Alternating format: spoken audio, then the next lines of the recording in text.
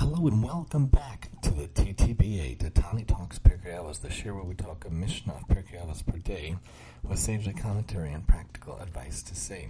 We are looking at chapter 4, paragraph 4, 4 Daled here on season 5 of the Pirkei Avos with the Sforno of the TTPA, with the commentary of Rabbi Pelkovitz and the translation of Rabbi Pelkovitz, the commentary from the Sforno himself. Very short Mishnah, but always a really good Mishnah. Rabbi Levitas ish Yavne Omer.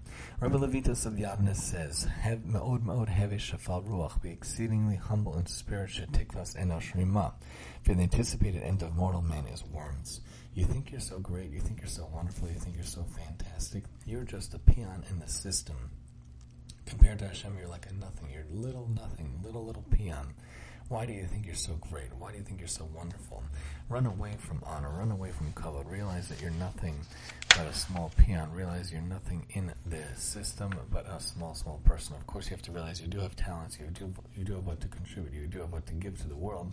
But realize that really you're nothing. You're insignificant. There's so much that you have to still do every single day. The Sforno points out, be exceedingly humble in spirit. The anticipated end of mortal man is worms. The term shefal ruach, humble in spirit, refers to one who has no longing for any kind of honor in this world. This is the opposite of one who has ruach gavo, an arrogant spirit, the trait which is attributed to Bilam. That is why Balak recognized Bilam's pride and arrogance, said, Ki kevad achabedecha, I will surely honor you, and ha'umnam lo ochal kabdecha, am I unable to give you honor? And amarti kabena kabdecha, I said I would honor you. Scripture attributes a prideful spirit also to Yehoshaphat, but in a positive light, as it says, Vayigbal libo b'darchei Hashem. His heart was lifted up in the ways of Hashem, meaning that he was constantly longed for and attempted to increase and elevate his level of wisdom and piety.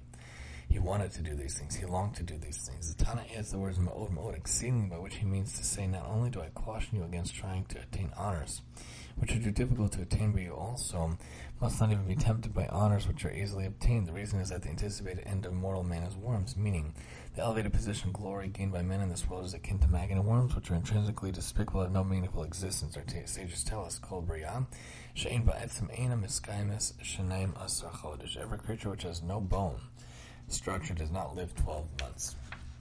The notes point out that Sforno explains that humility is to be understood as the antithesis of the pursuit of honor. He proves this from the Mishnah chapter 5, where our sages contrast the personality of Abram with that of Bilam. Former's character as being of humble spirit, as opposed to the latter, who is said to have possessed an arrogant spirit, for he sought honor.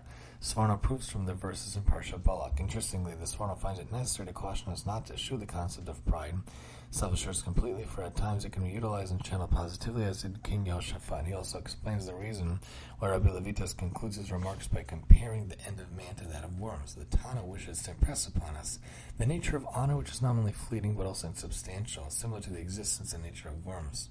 The repetition of the word ma'od, very, to denote exceedingly, is interpreted by the Sforno as referring to all kinds of honor, regardless of whether they be easy or difficult to attain, for they are of little importance and even less significance. Understand, you're just a small little human in the whole system that is the Jewish people, that is the world. What do you think you're doing so much? What do you think you're so special? What do you think you're greater than everybody else? Yes, do your mitzvahs, do your Torah, do your chesed every day, but understand that you're just a little servant in the system. You're just a little cog in the wheel. You're very important to the cog. You're necessary to the cog.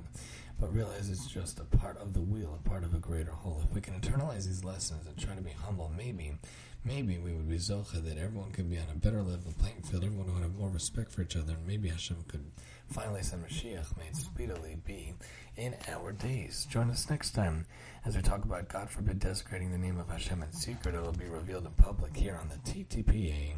And I'm your host,